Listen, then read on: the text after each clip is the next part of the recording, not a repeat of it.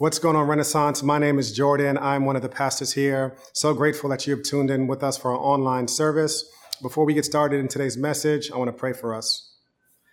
So Heavenly Father, you turn ordinary moments into encounters with you. And all throughout Scripture, you've spoken to women, you've spoken to men, just in really ordinary times and really ordinary moments. And I pray that right now, you would use this ordinary means to speak to us, to be an encounter with you. And we ask this in Jesus' name we pray. Amen and amen. So growing up, I grew up at Shiloh Baptist Church right outside of Yonkers, and my parents were pretty involved. My mother was the church clerk, and every single Sunday she would read the announcements and all of the things happening for the week. And my dad was a deacon. He would sit in the front and turn around in church and angrily scowl at me and my brother to make sure we were paying attention. And at the end of the service, at the end of the sermon, he and another deacon would walk down the aisles and see if anybody wanted to give their life to God. So since my parents were pretty involved in the church, that meant that my brother and I had to be involved as well. So every fourth Sunday, I was a junior usher, and I took my job very seriously. Now, we had a couple of requirements and things to do every single Sunday. One, during the offering time, we had to give people change. So there'd be some dude with like 8 gold rings on his fingers, and he would give you a $10 bill and ask for $8 change. And I would try my best to not judge anybody. 2, we would make sure nobody was chewing gum. You're not going to be chewing any Wrigley's in the Lord's house. And 3, and this was by far the most important thing that we had to do, we had to guard the door to make sure that nobody came in before the choir came in and marched.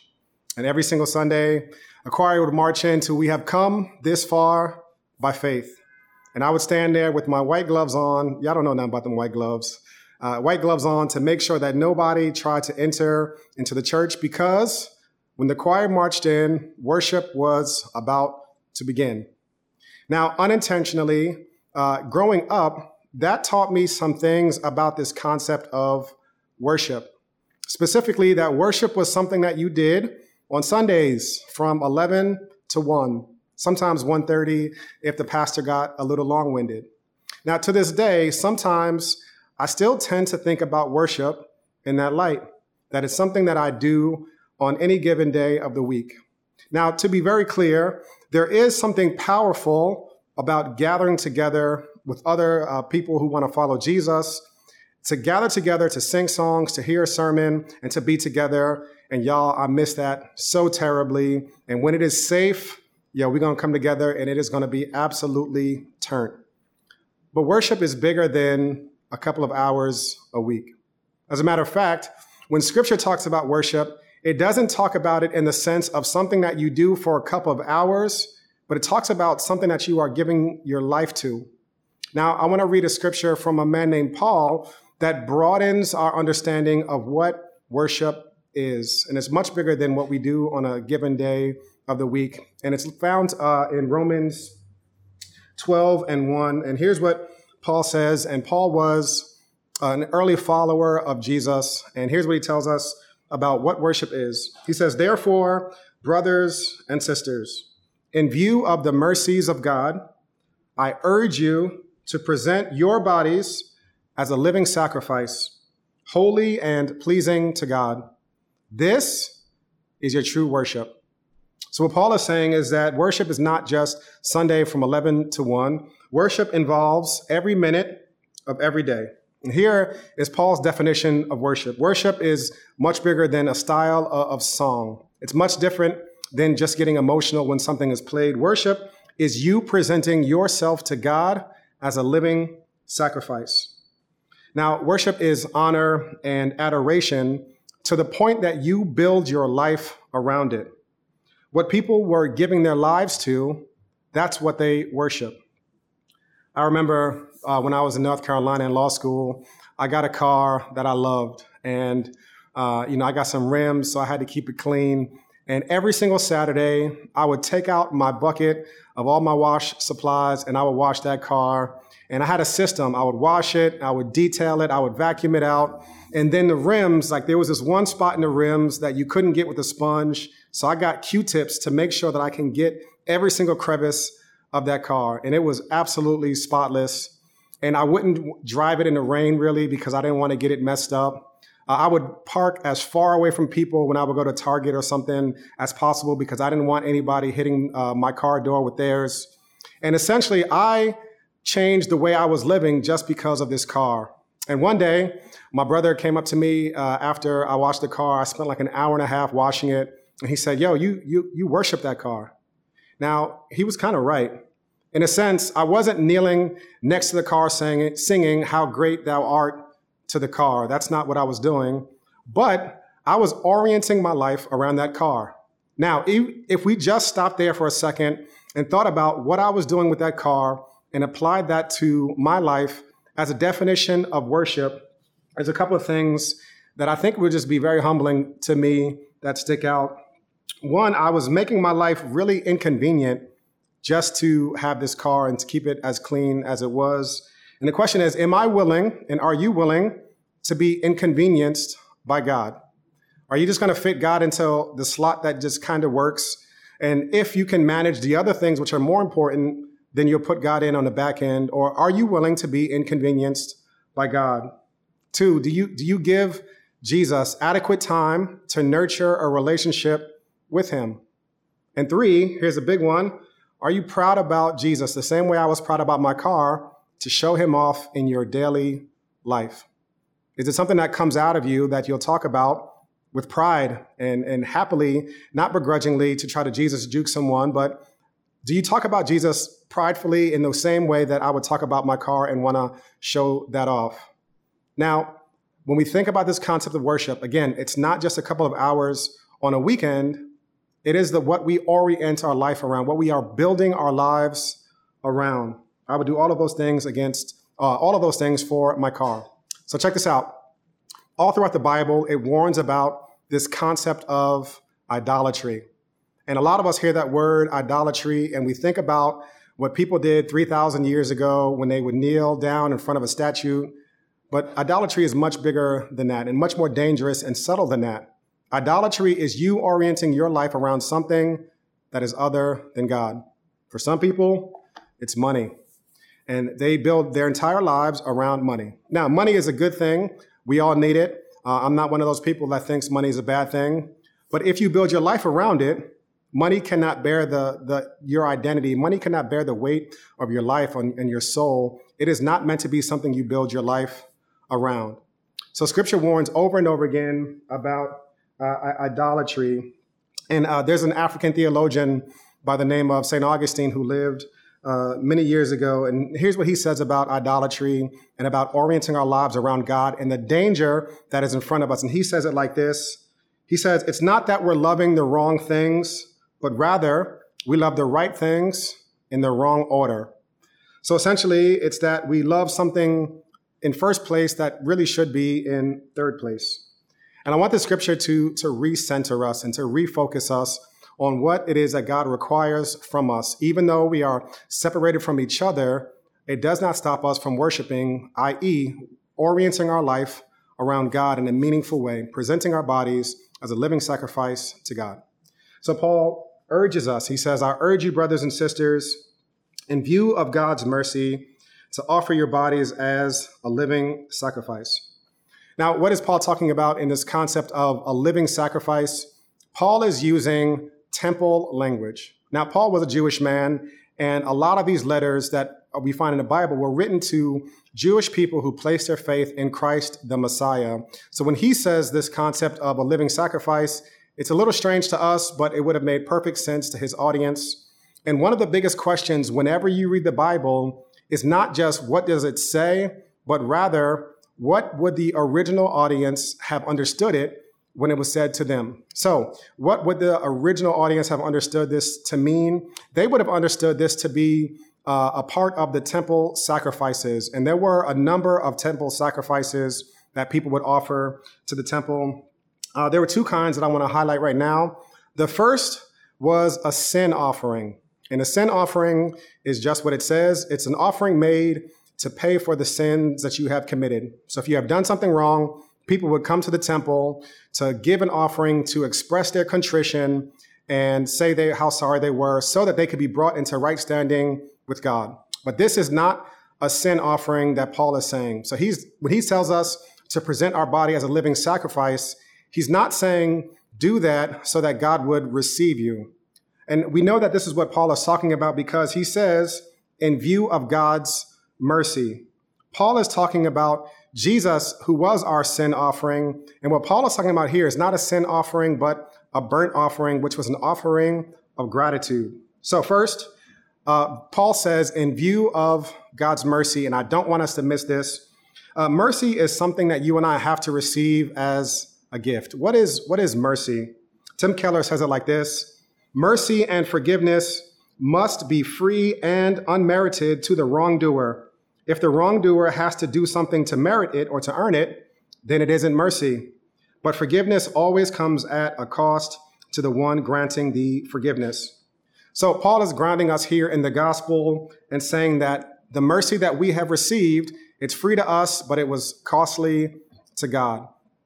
And that's the way forgiveness works in anything. If you owed me $100 and I forgive you, if I'm merciful to forgive you, I might have let you off the hook, but that $100 does not magically reappear in my bank account. I am out of $100. And what Paul is saying, in view of God's mercy for us, and basically what Paul is saying here in the scripture is, in view of Jesus on the cross on our behalf, you and I should live our lives in gratitude and orient our life around Jesus with this gratitude and this posture of worship. And this is what Paul is talking about in his text. And now mercy is a concept that it's pretty easy to understand for other people, but it's difficult to apply it to our lives. Most of us, and especially if you're new, a lot of people struggle to feel that you need mercy, right? Mostly because we compare ourselves to other people and we think we're doing a better job than they are. So we just don't feel like we actually truly need mercy from God. When I became a Christian my sophomore year in college, I remember being confronted with the reality of my need for mercy. Freshman year, let's just say I had a very fun time, and it was the first time in my life where I had no accountability whatsoever, and I took it and I ran with it. Through a very fortunate set of events, I found myself at a Bible study sophomore year, and I'll never forget reading these words where it became crystal clear to me that I needed God's mercy. It comes to us in Hebrews 4:12-13. And here's what it says. It says, "For the word of God is living and effective and sharper than any double-edged sword, penetrating as far as the separation of soul and spirit, joints and marrow. It is able to judge the thoughts and the intentions of the heart." And here's what it said that brought me to the point where I realized I needed God's mercy. And it says this: no creature, me and you, nothing is hidden from him, but all things are naked and exposed to the eyes of him whom we must give account.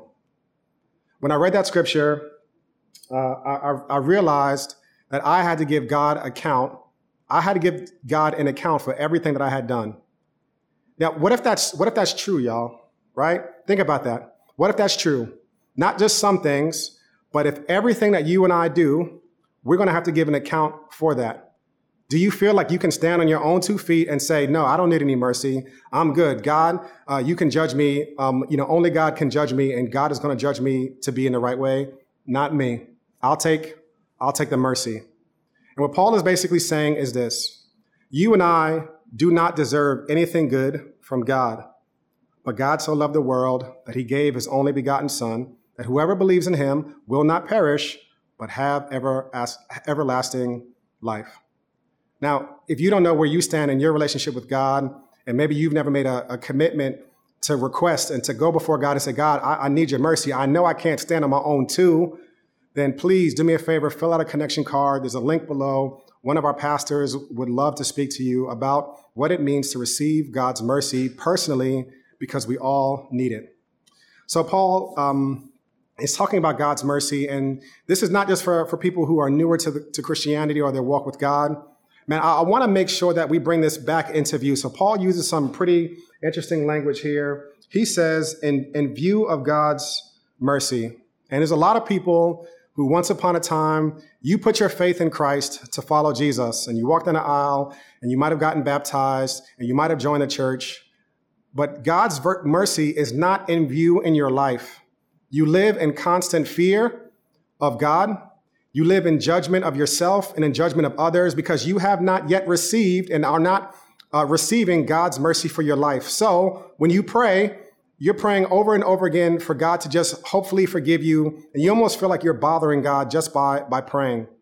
And you haven't yet received God's mercy. So Paul says, in view of God's mercy, let's bring this back to the center screen. And I want to read a couple of scriptures that will hopefully bring God's mercy in view to us so that it would lead us to a place where we would worship and want to respond with gratitude. And here's what one scripture says in Lamentations. It says, through the Lord's mercies, we are not consumed because his compassions fail not.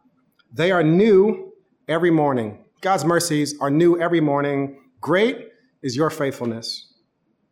In Micah, it says, who is a God like you, pardoning iniquity and passing over the transgression of the remnant of his heritage? He does not retain his anger forever because he delights in mercy.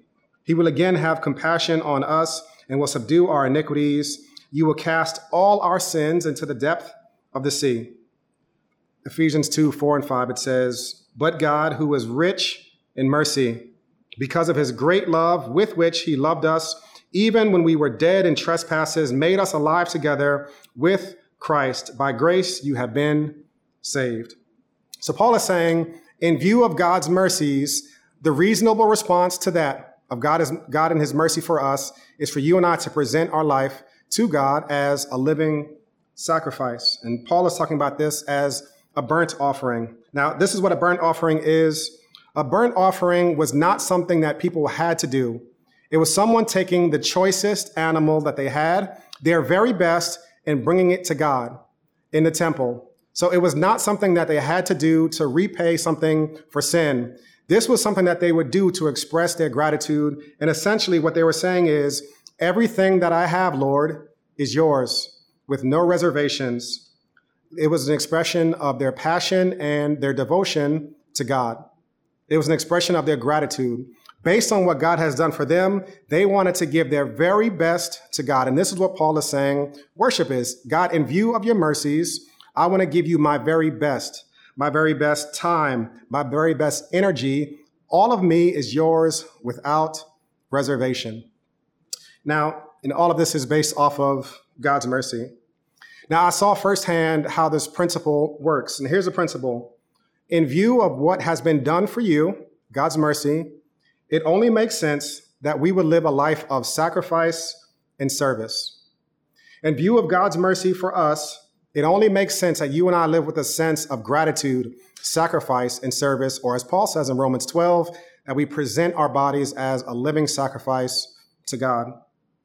Growing up, my dad grew up in the east side of Buffalo, and he grew up very poor. And he's told so many stories about just how rough he had it.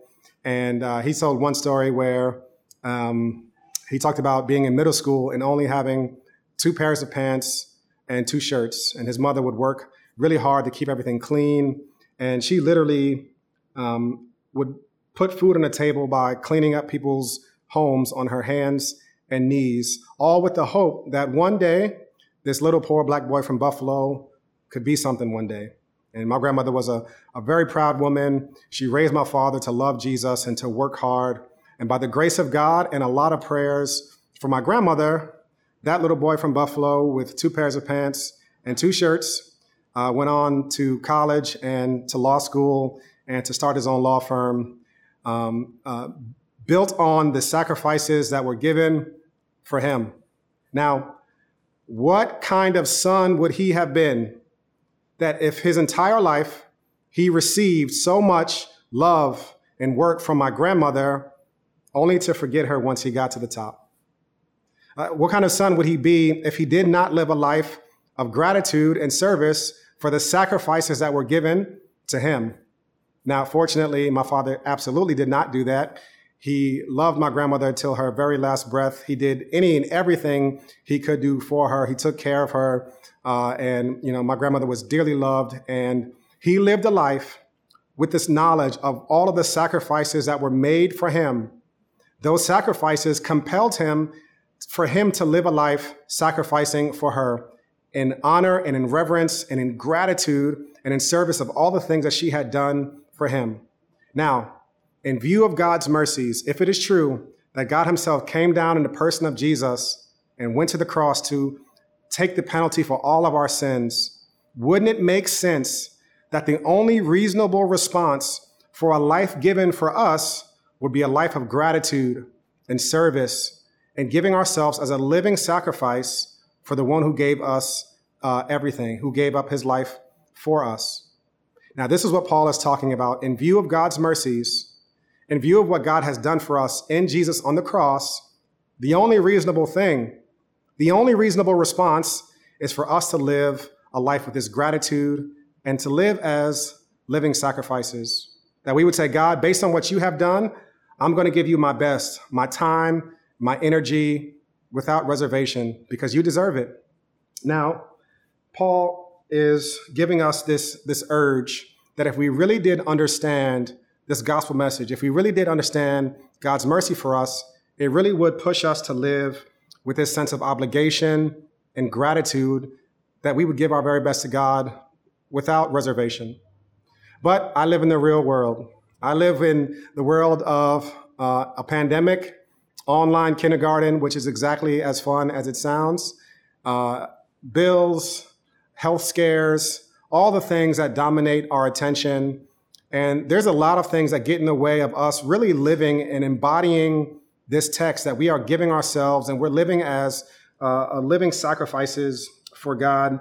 The biggest reason is just distraction. Distraction is this: it's to prevent someone from giving full attention to something. And we're just distracted. And distraction causes us to miss a lot of stuff, sometimes good and sometimes bad. A few years ago, I was driving with some family members, and we drove past this sunset in Virginia. That was one of the most beautiful sunsets I've ever seen. It looked like Trix yogurt in the sky, just all of these sherbet colors. And it was absolutely gorgeous. And everybody in the car was on their phone, checking Instagram or checking whatever they were checking. And I was like, yo, look. And everybody was like, what? And they were like still looking down at their phones, and they missed it. They missed this gorgeous sunset because they were checking the score in the game or something like that. Distraction causes us to miss sometimes really beautiful things. But sometimes it causes us to not just miss beautiful things, it makes us miss things that are dangerous, but they're right in front of our face. When I was a senior in college, not the car that I loved, that I washed so much, I had a car and I was driving it around.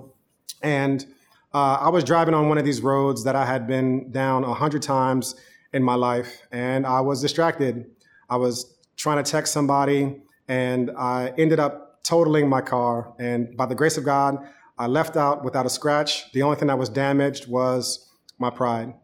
Now, there was a car that had just been sitting there. It didn't just jump out in front of me.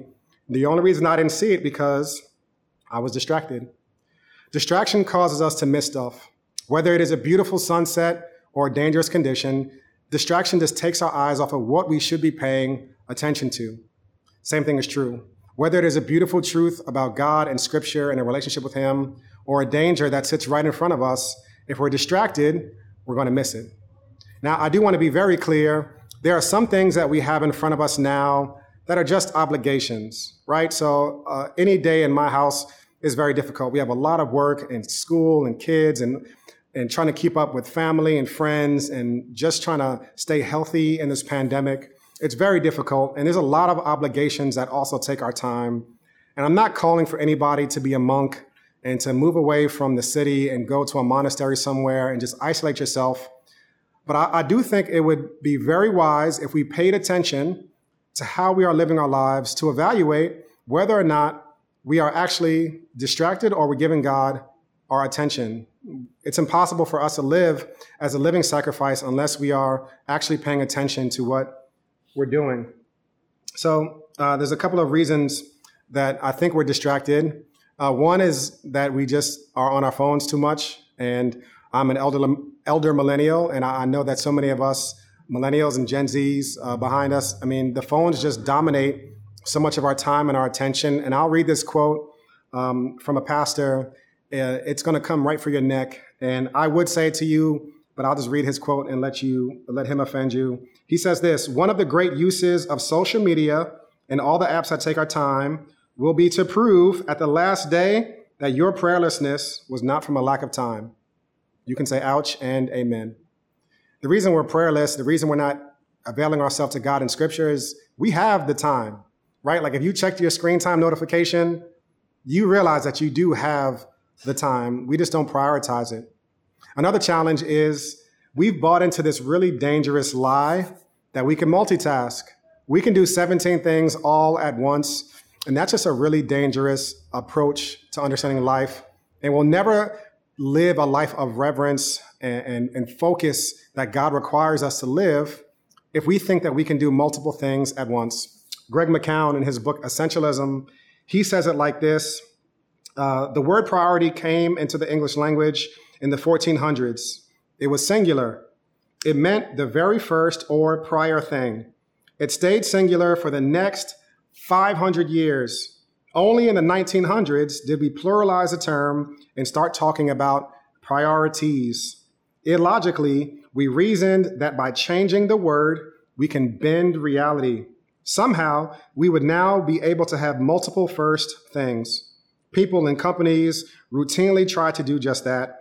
This gives the impression of many things being the priority, but in actuality, nothing is. We're often distracted from our true priority because we think we can focus on a lot of things, and that's just not true. Now, the last reason I think we're really distracted is this one requires that you trust me a little bit, particularly if you're new to faith and you're new to Christianity. It's that we have an active enemy that does not want you to pay attention to God. We have an opposition. In 1 Peter 5:8, it says it like this: be sober-minded, be alert.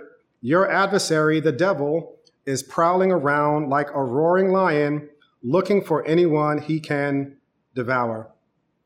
So we have an enemy whose active purpose it is to distract us. And sometimes if the devil can't make you bad, he will make you busy. There are spiritual forces aligned to take your attention and your focus off of God and put it on anything else. And the remedy, Paul says, is I urge you, in view of the mercies of God, to present yourself as a living sacrifice. And I think we do that in a couple of ways. The first thing I want us to do this week is to evaluate. I want us to evaluate the way we've been spending our time, the things we've been talking about, to evaluate our life and take a good hard look in the mirror and see, Lord, have I been living as a living sacrifice? Have I been putting you first? Have I been loving you first place in my life? Have I been proud about you? Have I spent time nurturing a relationship with you? And a lot of times we don't want to know the answer to that. And sometimes the answer is no. Many times the answer is no. And, I get it. Sometimes we don't even want to take a look at the hard things about us. It's like when I was in college and I didn't even want to check my ATM balance on my card. I was just very happy to go and swipe it. And if it went through, then praise the Lord. And if not, I would very humbly take my card and go back and beg my parents to put some more money on my account. So for some of you, if you spent time looking at your calendar this week, looking at your screen time for your phone, it might show you some alarming things. But in order for us to get free, y'all, to really get free, it might make us uncomfortable first. I heard the quote that said, the truth will make us free, but it might make you uncomfortable in the process. So the first thing I want us to do is to evaluate how we have been spending our time and our energy to ascertain and to see whether or not we have lived with the requisite focus that is required for us to live as living sacrifices. And number two, we have to plan for it, right? So we plan for everything that is important to us. For me, I plan for almost everything that is important to me. I don't let the things that are really important just happen. I was talking to some new Renaissancers who've just joined us during the pandemic, and shout out to y'all, everybody who's new to us. And if I haven't met you yet, I can't wait to meet you in person. And they were asking me about sneakers and like, yo, Jay, I see that you actually have a decent sneaker collection. And, how do you go about all these things? And I said, well, I have a crazy system. I have like 19 devices. I steal my kids' iPads when it's time for a sneaker drop. I'll call family members and ask them to put in the request for the sneakers. And I have a plan for it. Why? Illogically, it is very important to me. And everything that I have that's important to me, I have a plan for. You are not going to stumble into making your life a living sacrifice to God. You're going to have to plan for it with your time, your energy, and how you are living your life. So plan for it. Plan your time. Be more intentional about limits on your phone. Be more intentional about expending your energy in other places so that we can truly put God at the center of our life. Again, the essence of sin is not that we are loving the wrong things, but we are loving the right things in the wrong order. And Paul is urging us to put God back in first place. The third thing I want us to do this week is to invite other people into our lives to help push us, keep us accountable, sharpen us, and because we were never intended to go about this thing alone. Hebrews 10 says it like this, and let us consider one another in order to provoke love and good works, not neglecting to gather together as some are in the habit of doing, but encouraging each other all the more as you see the day approaching. There is a communal aspect of you orienting your life around Jesus.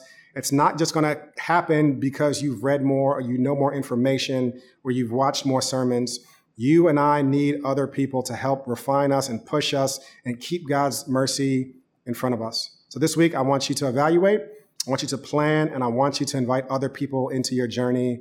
And for a lot of you who are getting ready to start DNA groups, if you haven't already gotten an email to confirm that, it's going to be coming out this week. Please make sure that you confirm that and make your attendance at these sessions a priority in your life so that we can live as Paul urges us to do. Let me pray for us. Heavenly Father, I'm so grateful for your mercy that I am not consumed. You are not angry. You love me and you accept me so we can come to your throne, as it says in Hebrews, with boldness, wherein we can receive mercy. So Lord, I'm so grateful for your mercy for me. And in response to that, Lord, I want to give you the best of me. Help me to not be distracted. Help me to love you more fully. In Jesus' name I pray. Amen and amen.